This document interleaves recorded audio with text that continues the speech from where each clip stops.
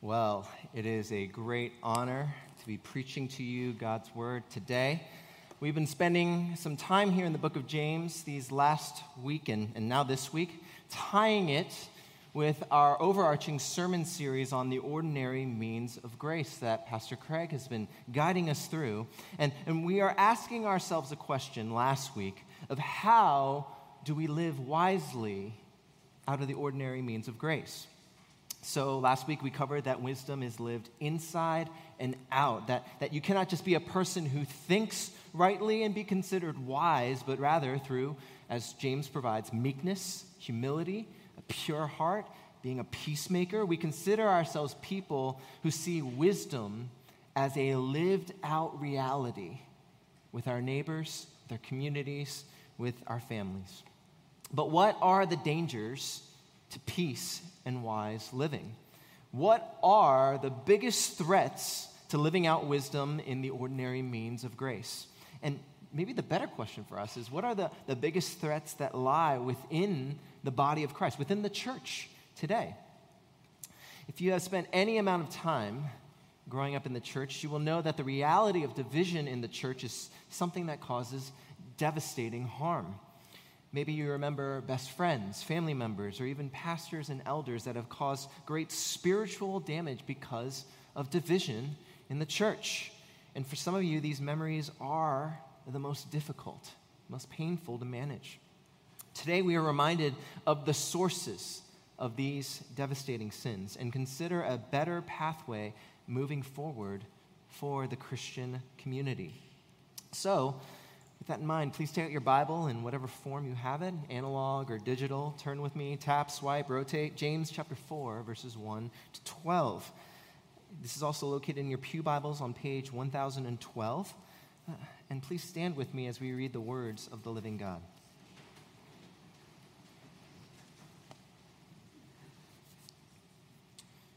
This is God's holy word. What causes quarrels and what causes fights among you? Is it not this, that your passions are at war within you? You desire and do not have, so you murder. You covet and cannot obtain, so you fight and quarrel. You do not have because you do not ask. You ask and do not receive because you ask wrongly, to spend it on your passions. You adulterous people, do you not know that friendship with the world is enmity with God? Therefore, whoever wishes to be a friend of the world makes himself an enemy of God. Or do you suppose it is to no purpose that the Scripture says he yearns jealously over the Spirit that he has made to dwell in us? But he gives more grace. Therefore it says, God opposes the proud, but gives grace to the humble. Submit yourselves therefore to God, resist the devil, and he will flee from you. Draw near to God, and he will draw near to you. Cleanse your hands, you sinners, and purify your hearts, you double-minded. Be wretched and mourn and weep. Let your laughter be turned to mourning and your joy to gloom. Humble yourselves before the Lord, and he will exalt you. Do not speak evil against one another, brothers. The one who speaks against a brother or judges his brother speaks evil against the law and judges the law. But if you judge the law, you are not a doer of the law, but a judge. There is only one lawgiver and judge, he who is able to save and to destroy. But who are you to judge your neighbor? Let's pray. Father, may the preaching of your word remind us of the gift of grace given to us. We, who were once filled with envy, evil desires, and enmity towards you, we are the ones who are given grace. May we live as those transformed by that grace. May your word pierce through our hearts and minds and souls and strengths to be a living and active word within us, the body of Christ. Let the Holy Spirit now speak and do that great work within us. In Jesus' name we pray. Amen. You may be seated.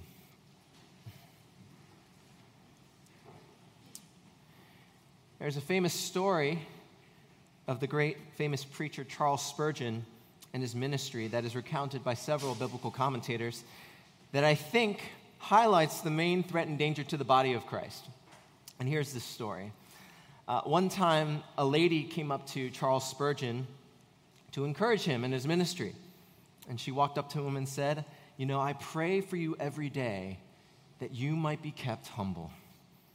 Spurgeon replied, well, thank you so much. but you remind me a failure in my duty as a pastor. I've never prayed for you that you might be kept humble. Dear sir, she cried, there is no need for such prayers, for I am not tempted to be proud. Spurgeon wryly replied, how proud she was to obtain such a delusion. What makes this story great is that it speaks to the truth of the human condition. We often think of the problem in the world, or in the context of James and our passage today, we think of the problem in the church as being outside of us, out there, that we hold the solutions and the keys to peace around us. If only people would listen to our counsel, our direction, then peace would be in the world and the church, and thousands would be saved and healed and restored. But in doing so, we often and regularly find ourselves in a state of naive delusion, neglecting our own faults, our own rebellion, and our own sense of judgment.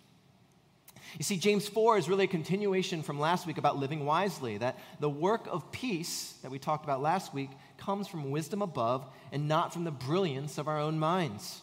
And this is the extension of everything that we have covered, by the way, in James this year.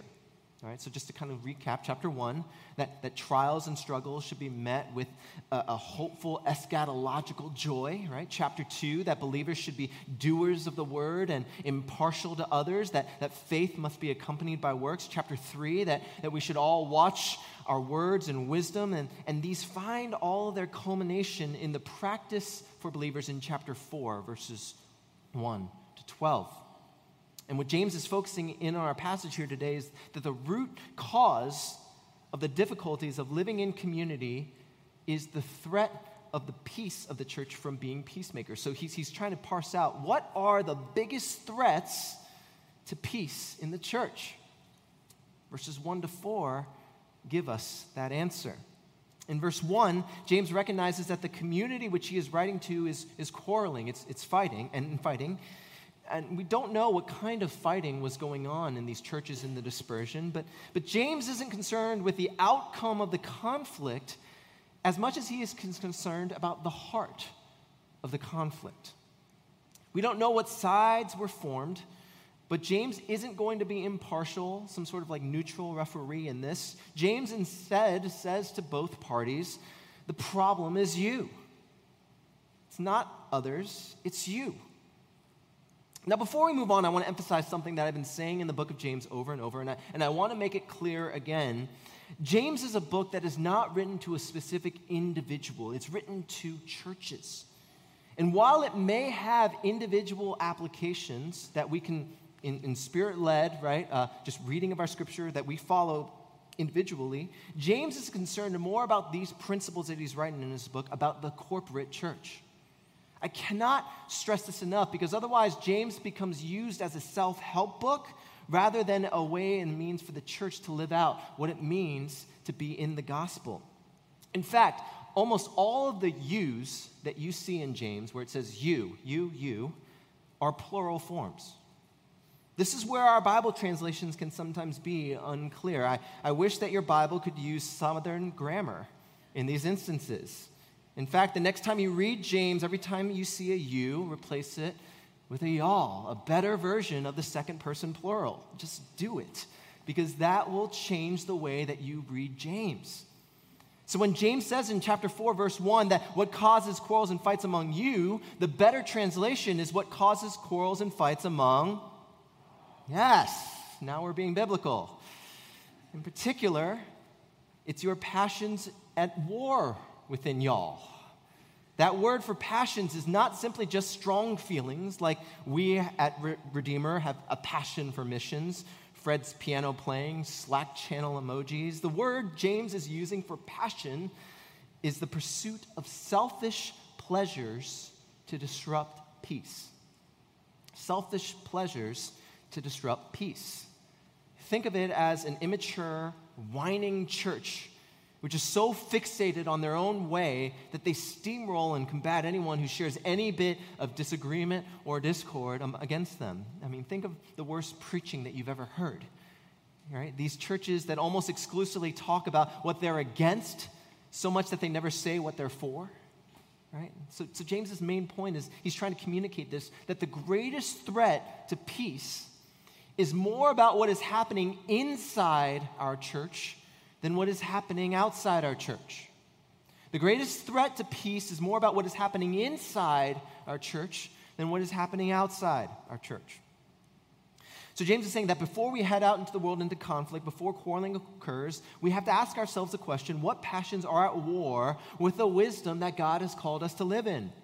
What passions are at war with the wisdom of a gentle, pure, open to reason, full of mercy and good fruits, impartial and sincere heart that we talked about last week?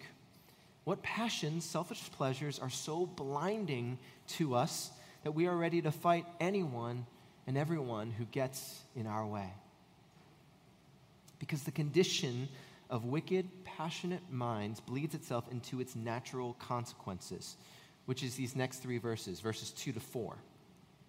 Y'all desire, so y'all murder. Y'all covet, so y'all fight. Y'all do not have because y'all do not ask. Y'all do not receive because y'all spend it on y'all's selfish passions. These are the result of an inward heart of the church manifesting into outward actions of pain, misery, and death. In other words, envy leads to the destruction of others within the church. You see, there's a connection here with envy, with war, because that would have been in line with the culture and the thought of the Greco-Roman Empire. The writings of Greek philosopher Plato demanded that the logic of envy, competition, all those things, was the elimination of your opponent. It was the pinnacle of sort of that braggadocio machismo that we talked about last week, right? Utter destruction is the result of envy. And James is saying is that what is considered appropriate by the spirit of their age, and by the way, the spirit of our age, is not always how the church should get its ethics, its practice. And we know, by the way, what James is saying is true, don't we? Right? This isn't just a theory especially if you have spent any significant time in the church.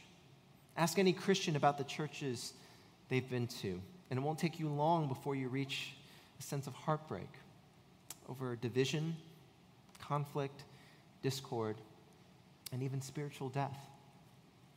How the church held the authority of man over the authority of Scripture and found themselves completely broken and torn apart.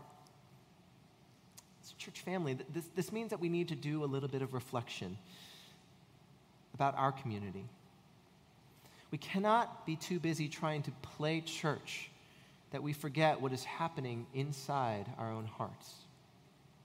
Have we forgotten already that because Christ has made peace with the Father for our sins, that we cannot succumb to the petty divisions that have wreaked havoc and discord amongst the thousands of churches that closes its door every year in the United States? Have we gotten so proudful in our own salvation that we forget that the people that we stand shoulder to shoulder with, singing God's praises together this Sunday, are people in need of the same grace and mercy that you do? Do we really wish to have only a gospel that changes the hearts of the people that we like, and wish condemnation and hell in the church of the people that are just different from us? You know, we love Scripture because of its truth, but sometimes the truth hurts because the truth is talking about us. Verse 4 put it bluntly: you adulterous people. He's using the language of the Old Testament prophets who would call the people of God adulterers for forsaking their relationship with Him. Israel was supposed to be like a faithful bride, and yet they've chosen to be just like the rest of the world in conflict. And in doing so, created war against the very God and the very community of God that was promised to grant them peace. You see, their passions exceeded their praise. They would choose the desires of the flesh and the desires of the eyes and the pride of life that we read in 1 John today, rather than union with God as Christ's bride. And James is reminding his community and us the greatest threat to peace is more about what is happening inside our church than what is happening outside our church. And the truth does hurt, but the only place where we can start to live wisely is when we start being honest about ourselves. And it's only when that happens that we can begin to move into verses 5 through 8 and see real hope from our estate. It's able to see the giver of grace. If the greatest threat to peace is in our own hearts, then we need to look to the giver of grace. Verses 5 to 8. Verse 5 begins by asking us to remember the source of wisdom. The source of wisdom, that is the Word of God. Now, perhaps you are wondering what specific Bible verse is being quoted here in verse 5, where he says, he yearns jealously over the Spirit that he has made to dwell in us. And some of you might be troubled to know that a specific verse like this in the Old Testament and New Testament doesn't exist. This shouldn't make you worry or fear, though. James is simply quoting a summation of Scripture's teachings and using the phrase Scripture says, is sort of just giving the overarching summary of the Word of God. Exodus 25, for I, the Lord your God, am a jealous God. Exodus 30:14, for you shall worship no other God for the Lord whose name is jealous. And James, who would have been familiar with Paul's teachings, 1 Corinthians 3:16, do you not know that God's Spirit dwells within you? He's sort of mashing all of these up to give a summary of God's word in this verse 5. And so James is doing this to show that the answer to unrighteous jealousy, unrighteous passions which lead to death, is a righteous jealousy which leads to grace. So the solution from an unrighteous jealousy that leads to death is a righteous jealousy that leads to grace. Unrighteous jealousy leads to godless division. Righteous jealousy leads to God dwelling within us. Unrighteous jealousy leads to war. Righteous jealousy makes peace. Unrighteous jealousy leads to legalism. Righteous jealousy leads us to grace. And the promise of this text is the reminders of how abundant God's grace is. That he gives more of it. This is a grace in verse 6 that is given to those who are humble enough to recognize that they need to receive it. This is a grace in direct opposition to pride. It's a grace that causes us to submit ourselves to the only salvation and source of grace that we can find. The grace of Christ that gives us the strength to resist the world, the flesh, and the devil so we can draw near to God and that he will draw near to us. He will draw near to us. The promise of God is that those who are weary, broken, humbled will find a peace in the arms of their Savior. The promise of God is that those of you who are fed up and tired, just done with everything that has been going on in the last 2 years, is that he will draw near to you if we would only draw to him. The promise of God is that in response to our envious and straying heart as a church, that if we pray and humble ourselves, he will be near to us because he is faithful. He gives us more grace to envious, divisive, unjustifiably angry sinners like us. He gives us more grace when churches fail, divide, and hurt others. He gives us more grace because that is precisely what grace is. Thomas Manton, the Reformed pastor and stated clerk of the Westminster Assembly, gives this great definition. He says, grace is nothing but introducing the virtues of God into our souls. Christian, does this not change the heart and posture towards one another in the church? Will we draw near to God and let go of our desire to control the destiny of Redeemer Presbyterian Church, to control our city, its politics, to control our families, to control our agendas, and give them all up to a God who gives us more grace for each and every single moment? Can we stop condemning ourselves and our struggles? Can we stop leaning on our own self-sufficiency that we can somehow get ourselves together before we run to Christ? Will you go to the giver of grace and receive it simply because he is generous enough to give it to you? See, this is the invitation and the good news of the gospel. God invites you to receive his grace through his Son, Christ. This offering is free for you as a church, it's free for us. God knows the disruptions of peace inside our hearts. He knows that we as a church will pursue foolishness. He knows all of these things, and he still invites you to come. Reminds us that all of our sins are removed. Reminds us that our shame has been taken away. Reminds us that the punishment has been paid, that we don't need to be masochists and harm ourselves in order for God to receive us. He gives more grace and more grace. Will we receive it?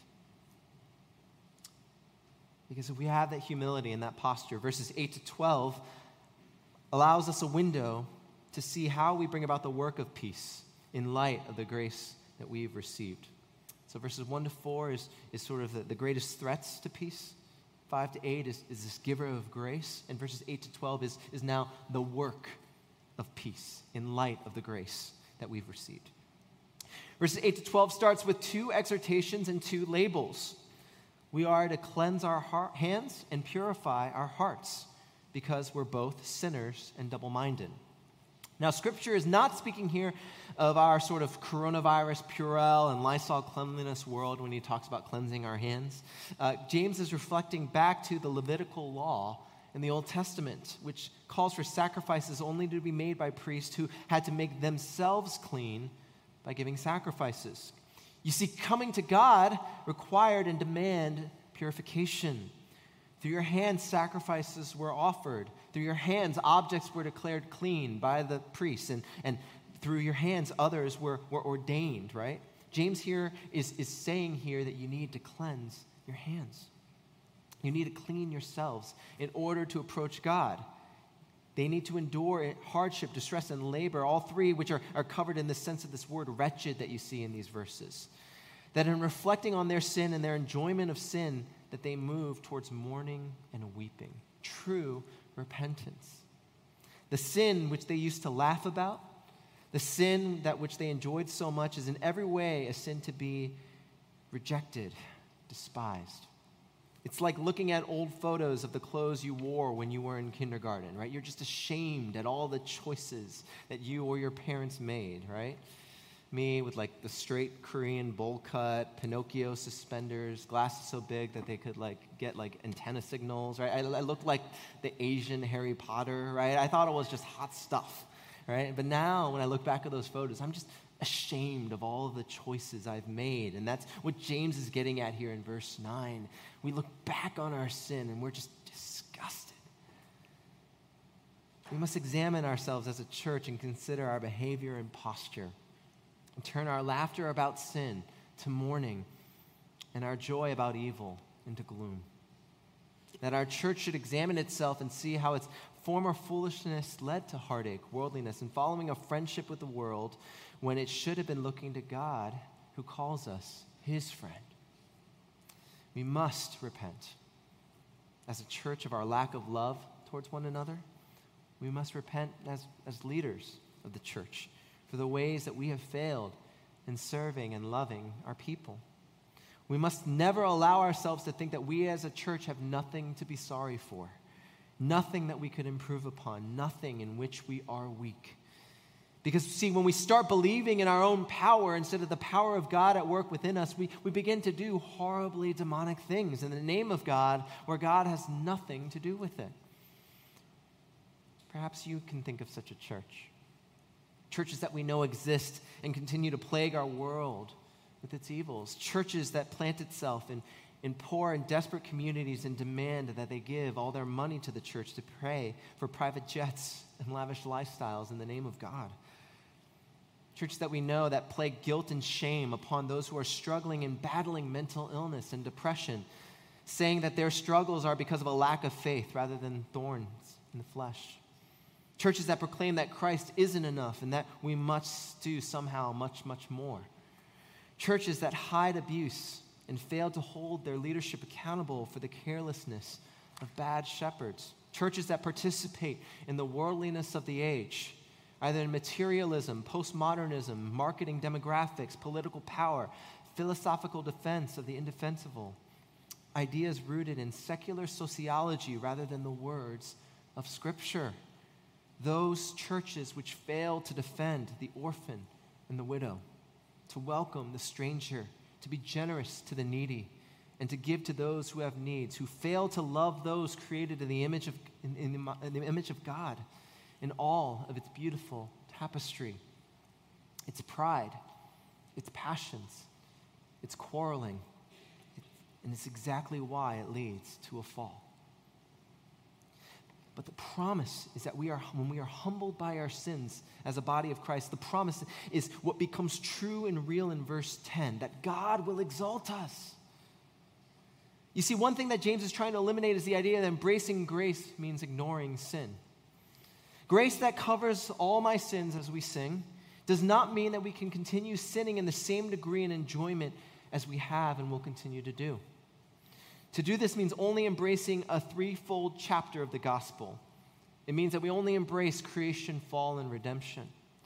We must remember that the Spirit of God that is dwelling within us is calling us as a church to be a new creation in Christ.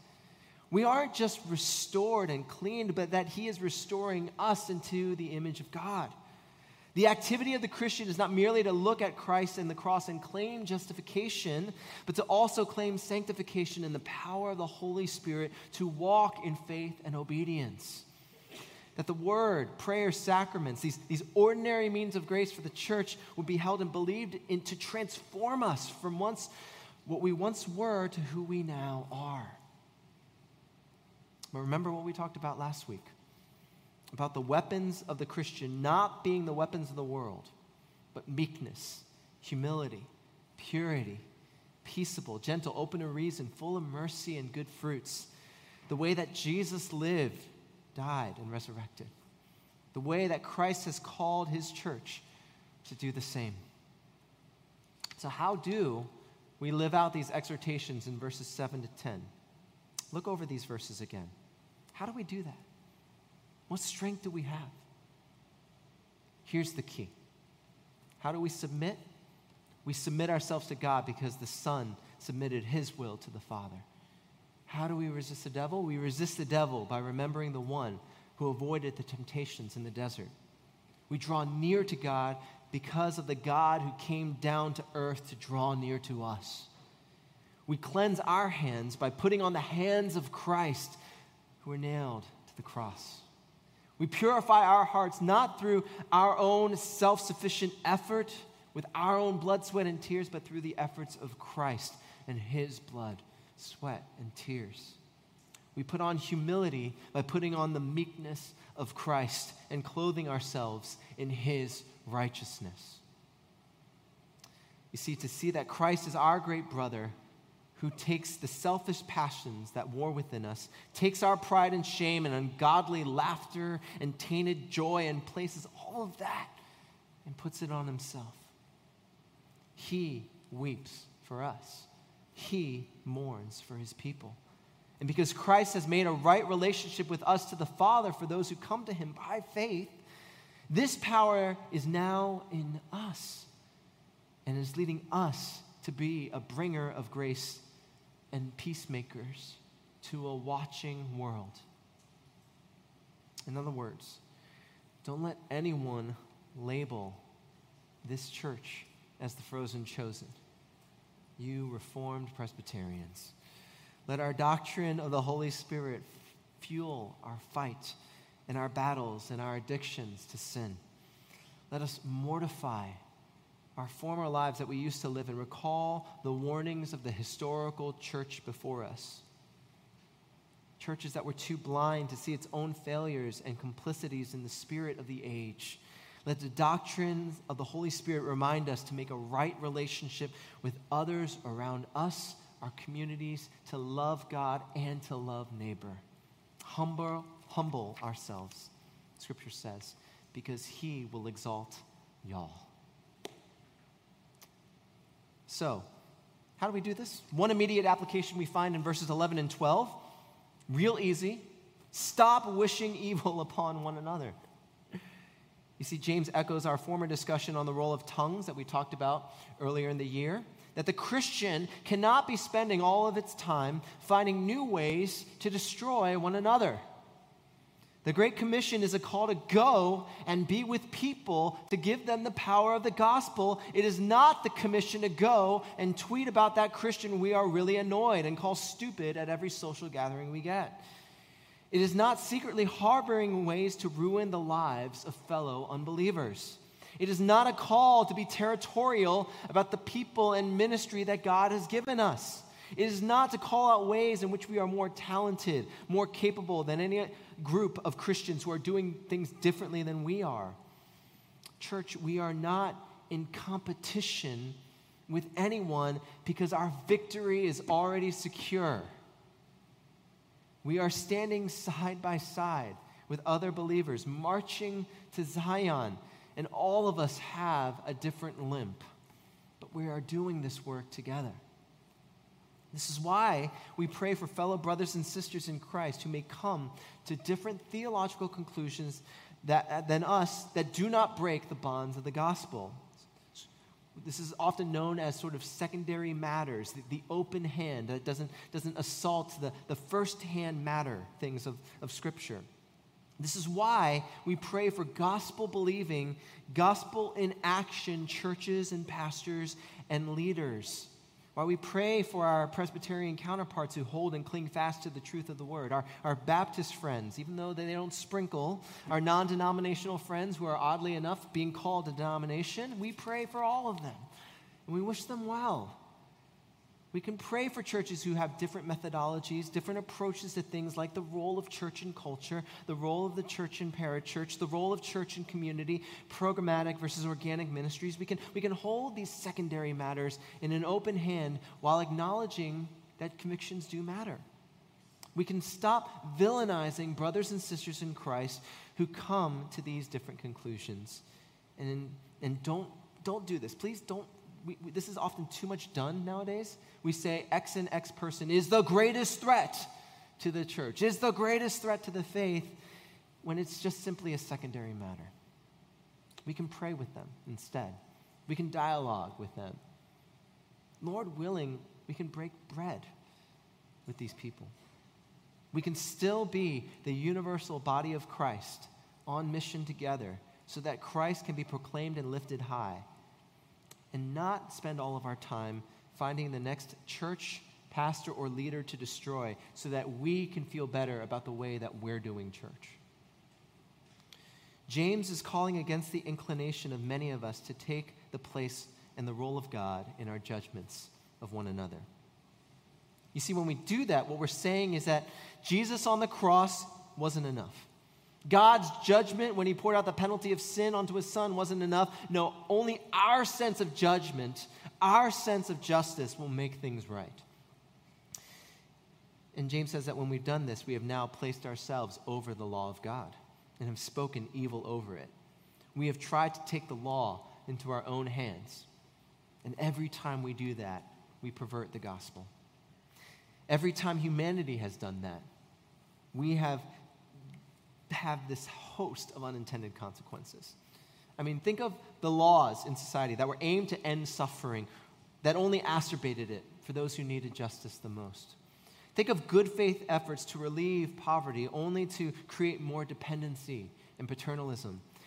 Think of those who use the power of the crowd and the mob to render false judgments and to take the lives of the innocent, of the unborn, of the marginalized.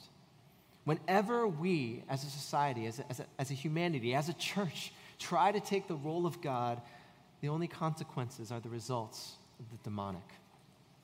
Remember, true godly wisdom is lived inside out, because the gospel is never intended to be preached and then left aside in the treatment of others. That the gospel is always indicative. It's who we are in Christ, and then imperative how we live that out in the new creation. The gospel is preached so that the people of God remember the grace they have been given and extend that very same grace to others. To see others as God sees them. To not render false judgments, but to give grace.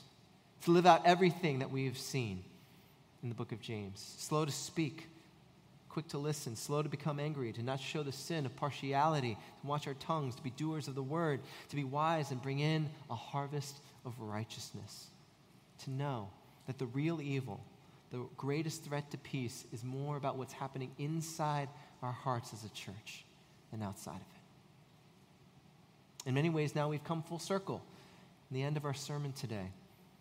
The solutions to the disruptors of peace is understanding how to give peace, to submit and lay everything captive in our hearts that is causing war, murder, covetousness, unholy jealousy, and submit it to a perfect and holy judge. To consider and examine us as the body of Christ, to allow these ordinary means of grace to transform us not into critics, but Christians. Not as petty, but as peacemakers. To run away from the very things that we used to cling to and run towards the giver of grace. Church, let us pursue peace by examining the peace that Christ is giving to us here today. Let's pray. Father, we thank you for your word. It reminds us, Lord, you have already won the battle. You have already ended the war. And so while we live in this time of the not yet, let us draw near to God as a church. Let us be the church, not just as mere critics of the world, not just as mere critics of one another, not allowing our passions to wage war, but Lord, instead humbling ourselves, despising our sin, taking our cross, and following our great Savior Christ, who has won the peace for us. God, we thank you for your word here today. In Jesus' name, amen.